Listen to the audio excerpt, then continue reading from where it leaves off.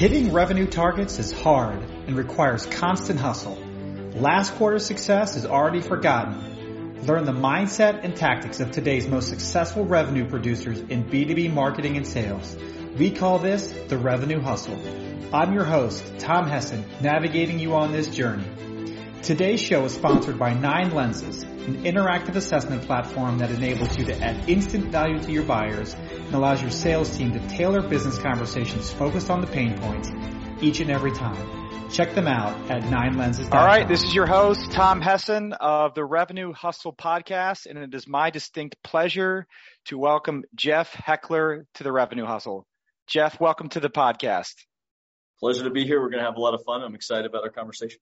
Thank you. Yes, yeah. Well, I'm excited to talk to you. I know you have a lot of experience, a lot to say in customer success, and so right now you're the director of customer success solutions at MarketSource as your current role, and you've got a long history in customer success. So why don't you give us a full introduction?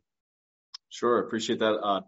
My name is Jeff. I'm responsible for all things customer success at MarketSource. So we provide customer success professionals, personnel, tech product, tech stack, and process, playbooks, et cetera, to our customers, new and existing. And that can be anything from, for example, a long tail solution for a large enterprise customer. Fortune 500 and above is generally where we play, billion in revenues and up. Or it could be coming in and establishing a CS team in totality for a net new initiative. Maybe a social networking company wants to go to the AR and Oculus marketplace, and they know tech, but they don't know the customer success motion. So we'll own that for them and build it out. Oh, fantastic. All right. So you're selling customer success solutions. So that's very interesting. So unique perspective. All right. So Jeff, you know how we do this. We have revenue rules where you share, your perspective, and we'll have a whole conversation around it. So why don't you let it rip? What's your first revenue rule? Well, so in the way that everyone is growing and looking to scale and do that effectively, the first rule is CS ops as early as possible. There are a lot of things that I wrap around that. When you hire your first CS ops, or when you bring that person in, when you engage your executives in the discussion for budget, and that as a principle and a practice within your organization, what kind of roles sit within customer success operations, how you dovetail that cross-functionally, and with finance, your BI teams is highly important. Even your IT teams, which it gets lost in the shuffle often when we think about bringing in new tech to a CS proprietary tech stack. So that's excuse me, that's my first one. I can get into detail. Well, yeah. So tell me, how do you define the roles and responsibilities of CS ops? Like, where does that function start? What are kind of the common areas of responsibility? And we're more familiar with revenue ops or, sales ops prior to that. So just kind of define the function for us. Sure. It definitely gets into rev ops. Sales ops gets into your financial operations when you start to look at how you're compensating the performance of your personnel. It starts when you scale your processes, when you scale your touch points with your customers, when you have gotten to the point where you have rather mature customer journey mapping that you can apply automation, digital motions to the customer journey, and then you need operations to be able to keep that stable, to be able to build that out, to be able to attach the different technologies and different methods that you're going to approach your customers along the customer journey. And so as you begin to standardize that, you want to add integrity and operational excellence into how you approach your customers. And you need individuals that are going to be able to be responsible for that. You need a team that's going to own that and then disseminate that. So as we often talked about back in the BI days, metadata is data about data. Kind of the nested conversation around CS ops is that CS operations is there to serve the CS team, customer success for the customer success managers, which a little too broad, but that's okay. No, I think that helps. So does CS Ops then report to the Chief Customer Officer or something like that, or the VP of Customer Success? It depends where it is in its maturation. I first like to see CS Ops reporting to the head of CS, whether that's a director level, VP, et cetera. That would funnel up to a CCO if that's, or operationally. Then so the break begins when the sales, revenue, finance operations come into play. Right. And to that is the BI and the data portion of that. So, what I like to say, if you're doing something well and it has success, eventually somebody wants to inherit it. So I have, just like I have with customer success marketing, which is a whole other topic I'm extremely passionate about. I have given birth to those organizations or those operations within the customer success organization, and then handed them over along the way. So we did that with CS Ops 2 stops ago in a previous life. That the operations team for CS really started to model what we needed from a marketing standpoint for our customers, and I say that for the current customer base. Right. Started to model how we really work cross-functionally very well with finance and with our BA teams. And so those became part of the larger organization's operations, which, is fine and dandy.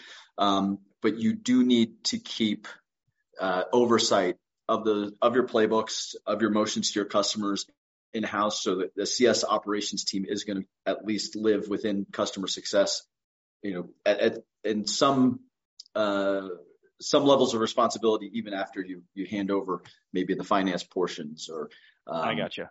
the portions. And so what are some of the metrics or the data, like you talked about, like the dashboards and things of that nature? Like what are some of the things that they're monitoring, measuring, communicating back to the CSMs, like as a service, like you were saying, it's there for the customer success to the CSMs? Yeah, I mean, it's your classic stuff. We'll have our weekly meetings with the individual contributors and the CSM teams and pooled CS teams in regards to activities. And, so in the shorter cadence meetings, like the weekly and the biweeklies, you're looking at activity levels. And so that's, you have good benchmarking there at scale. I don't like to make it too individualized unless, of course, it's a performance issue. Mm-hmm.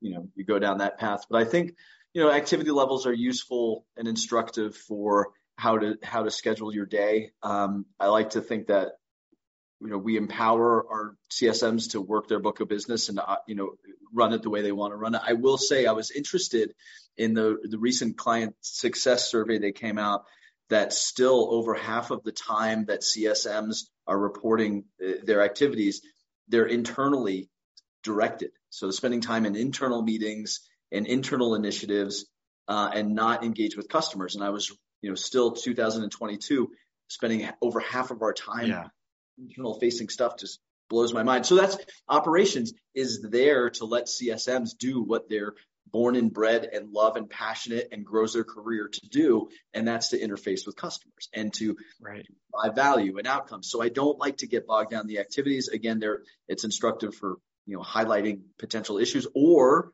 where we can then funnel back initiatives to CS Ops and say, hey, we should be automating this. We should be looking at this at scale. Is this something that we can use in a text document in our knowledge base? Is this something we should be pushing to community? Is this something we should do in a webinar, video enabled, short video for consumption, asynchronously? And so that customer success managers can increase their value to customers and the enjoyment out of their own, day to day. Right. Those advisory level conversations, being consultative, and talking about the things that really matter to our customers and what their metrics are. And so just to answer, come around and answer the back end of the question, the other thing in operations is, we're looking at our North Star metrics and RR.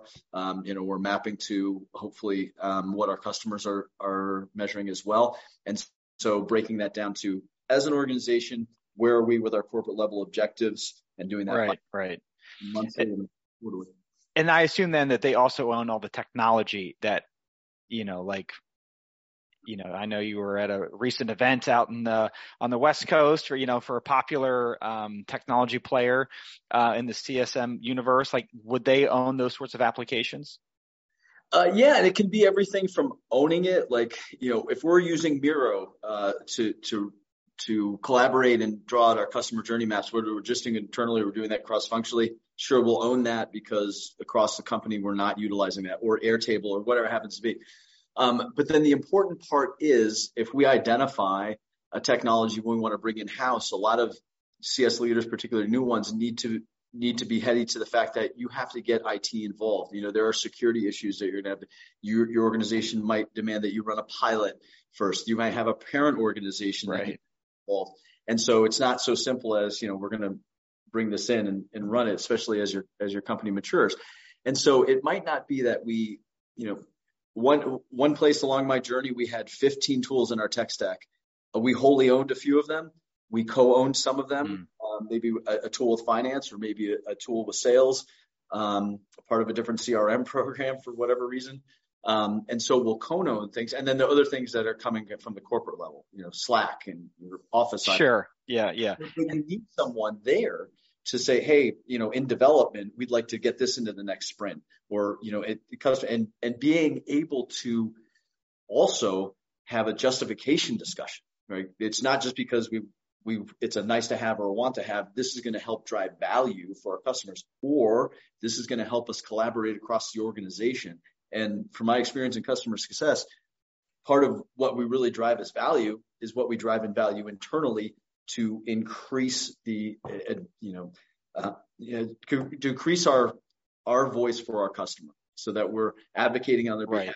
So we're saying, our customers really, in Intercom, we should be doing this when we message with our customers because of these reasons. And so, that's something that I think is very important for us to be mindful of as well. And how are you seeing like the maturity of CS Ops, like in its, you service a lot of customers, like how do you see it? Like, is it maturing? Is it not that mature? Obviously it's going to depend, but how do you just kind of think about where they are on the journey as a, growing capability or function? Because CS is relatively new. So CS Ops is probably even newer than that. I think we've gotten a lot better at establishing a base of CS earlier, before, things are already starting to spiral.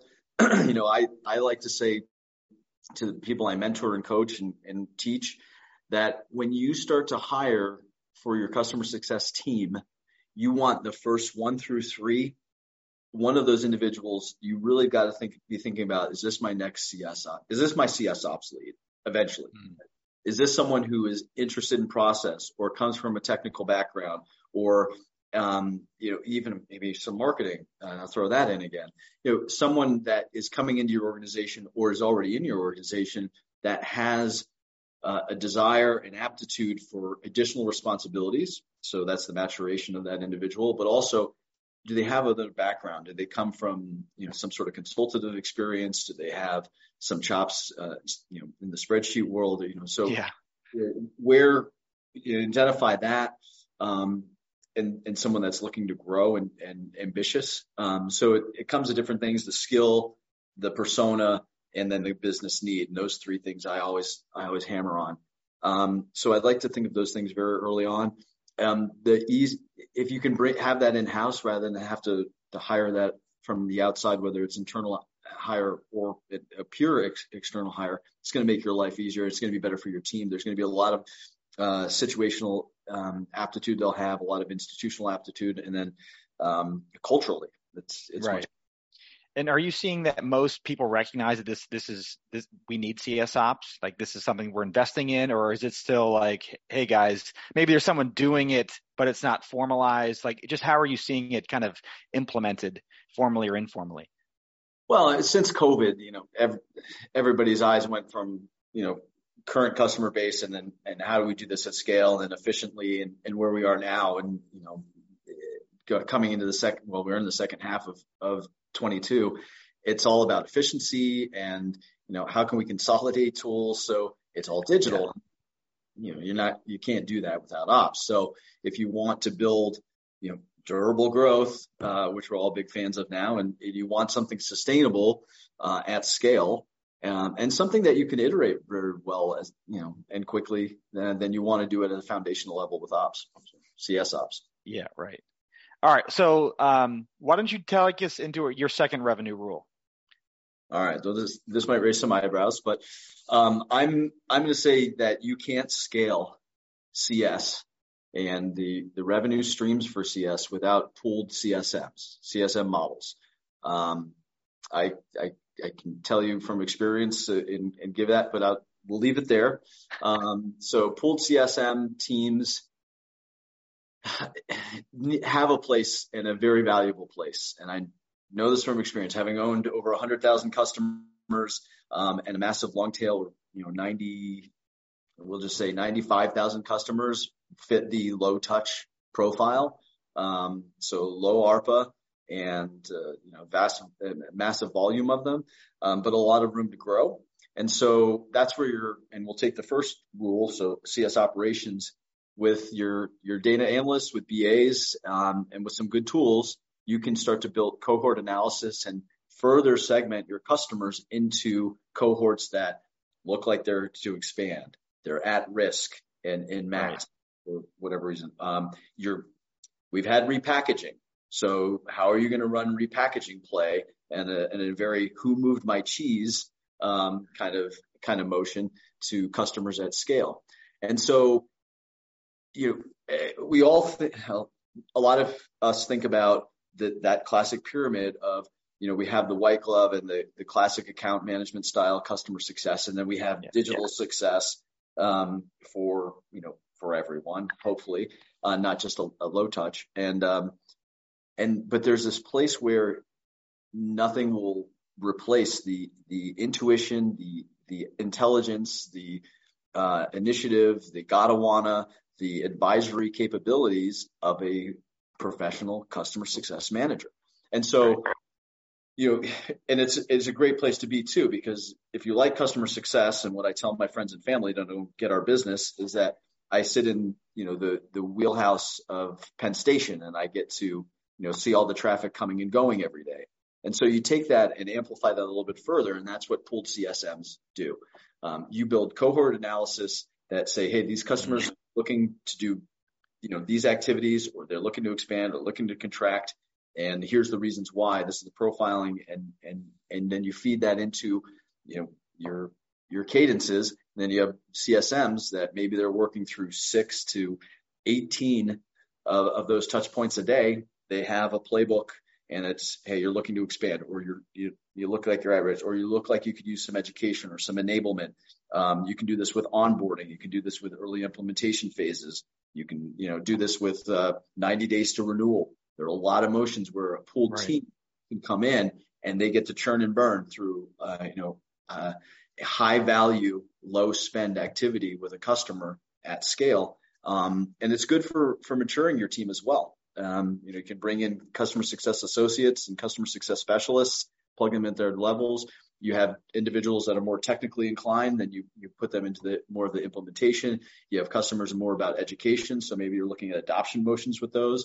You have customers that are CSMs that are really good with negotiations, difficult conversations. Start to do that with renewals, multi-year renewals, upsells and cross-sells, high-risk churns, big logos, and so you have a lot of motions that can be used in that manner, which are highly effective.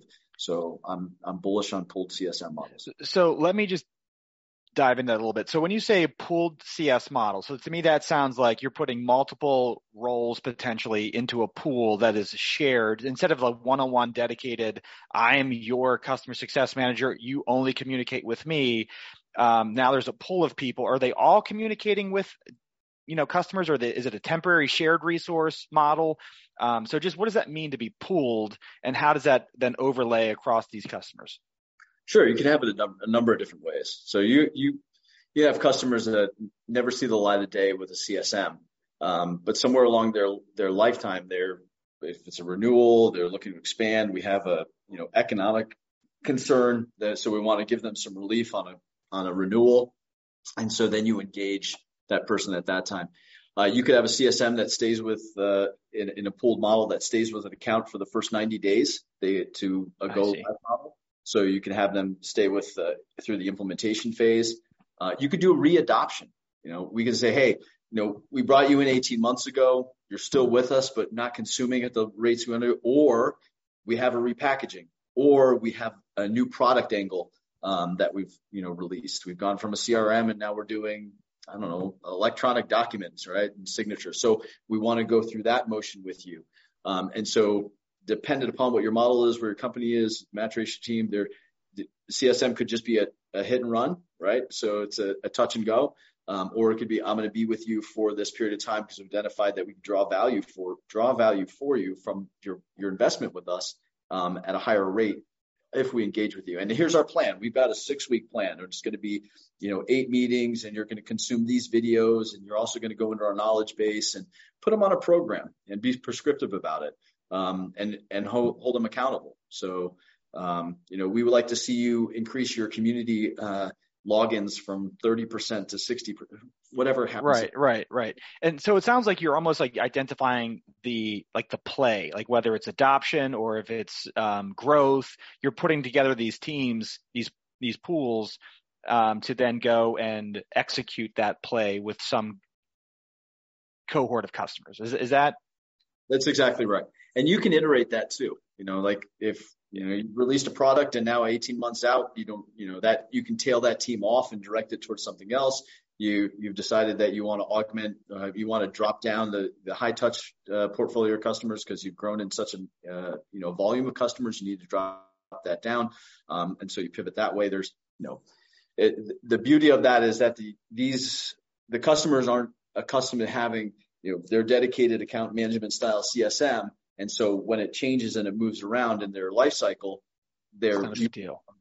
So is it successful, and why you're so bullish on the pool model? Is it because it brings, maybe more economically viable, but it's essentially kind of like just in time need, right? So like we're delivering to the customer what they need at that time with the right resource for as long as they need it, and then they're off to doing something else, right? Is that the benefit to the business?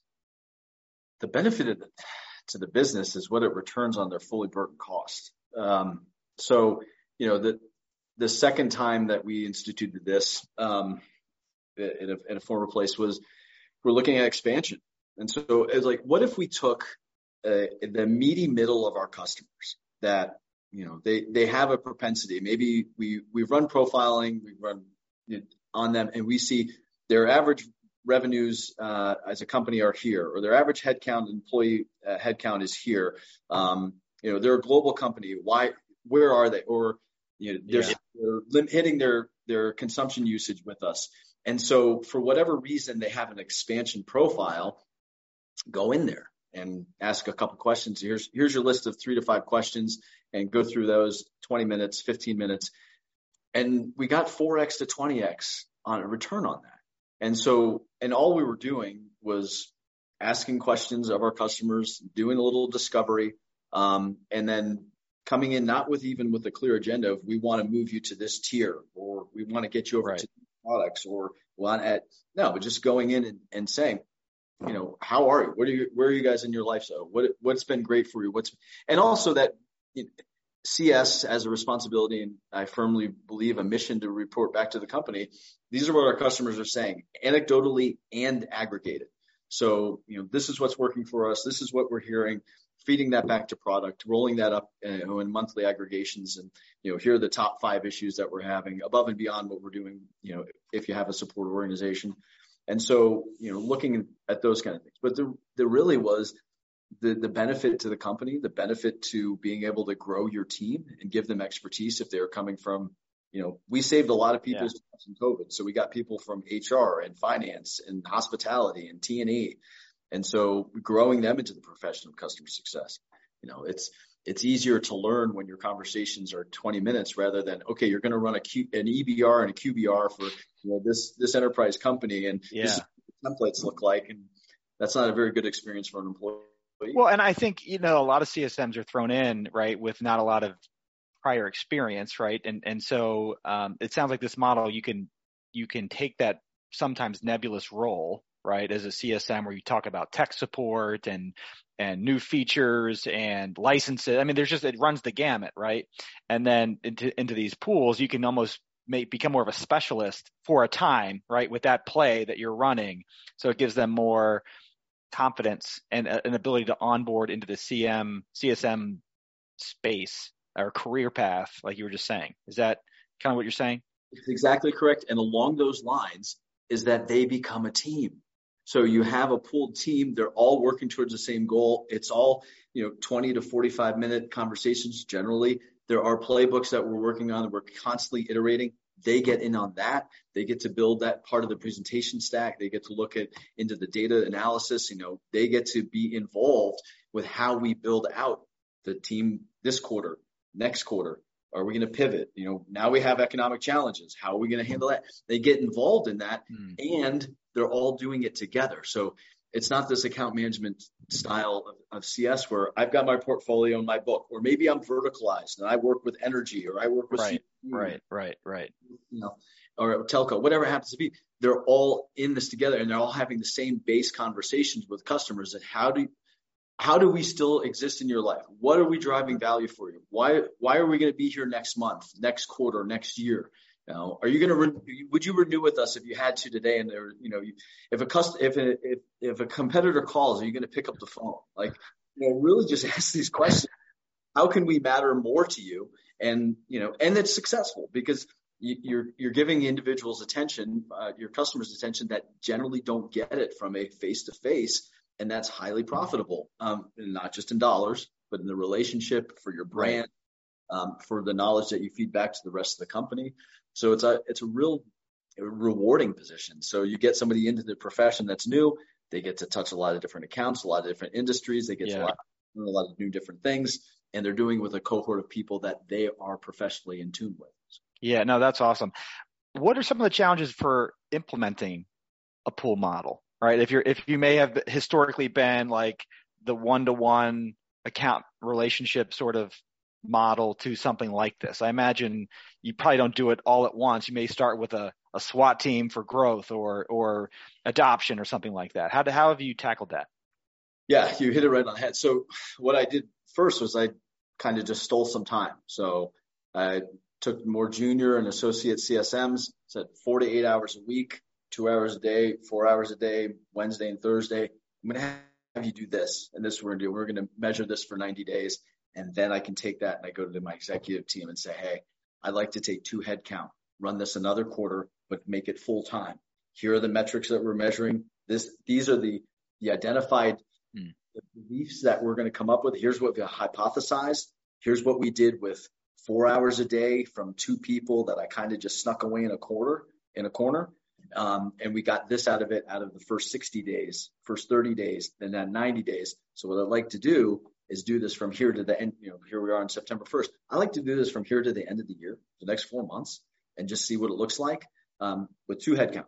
That's it, and that's all. If that works, then we're going to formalize it. We'll make that part of what we do in the new year. That's how I'd roll it out. Yeah, that makes sense.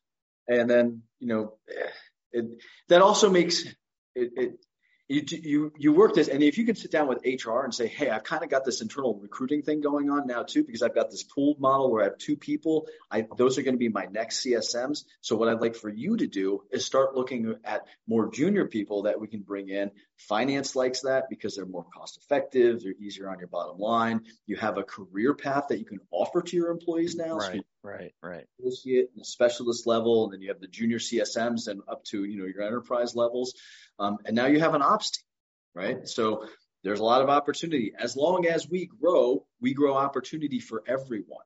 So if you're more data inclined, you're more technically inclined, we're going to have pathways for you. And the light bulbs start to go out. I'm like, I see that because we have a new team, new roles. I see people being promoted. I see people becoming team leads.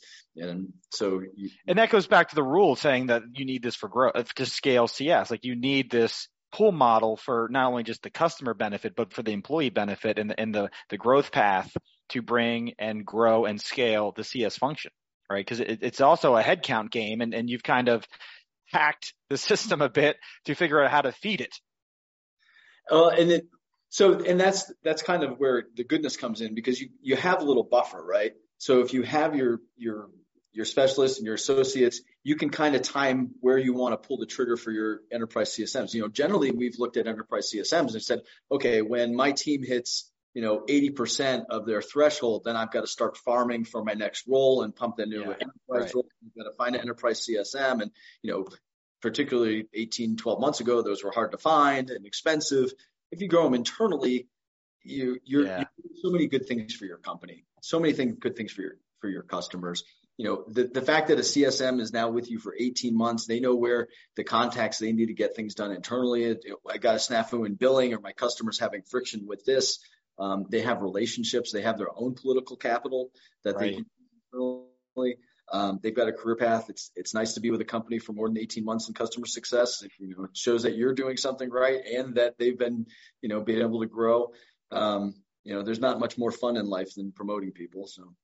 Awesome. No, that's really clear. That's really interesting. We haven't talked about that. So I learned a lot there. So Jeff, how did you get into the customer success field? Like everybody else, by accident. I was fortunate. I started off in professional services with on-prem software in 99 with MicroStrategy, and then had a run with Business Objects before the acquisition with SAP. I did some startups after that. So did a run with Accenture. So I kind of accidentally got a lot of interesting, experience along the way. I tell people every day I would do customer success for the hot dog vendor on the corner if that's what it means. This is just fun. It's just a blast to get to talk and meet new people every day. You get to help solve problems. This whole thing has just been a lot of fun. So, but formally, I 2011 working for a startup. I was brought in to put BI on top of a document storage tool. And because BI is my background, analytics with Business Objects and MicroStrategy, and that's what I was brought in to do. And then we looked at it and we're like, if we just gave away services and learned more about our product, we would learn how to grow this company. So we ended up verticalizing for healthcare and legal and banking because we learned with our customer. And then 2012, downtown San Francisco, I had a conversation with some people that were looking at it the same way. They were working for a different BI company that eventually got acquired by Infor. And, we were like, there's some sort of there's professional services and there's what we want to do. And it's really advising customers. We got to figure out how to pay for it. So then customer success was, cost of goods sold and all of that. And we've done a much better job of becoming commercially responsible and, revenue generating for our customers, which I'm very bullish about. And that's how you get things done anyways.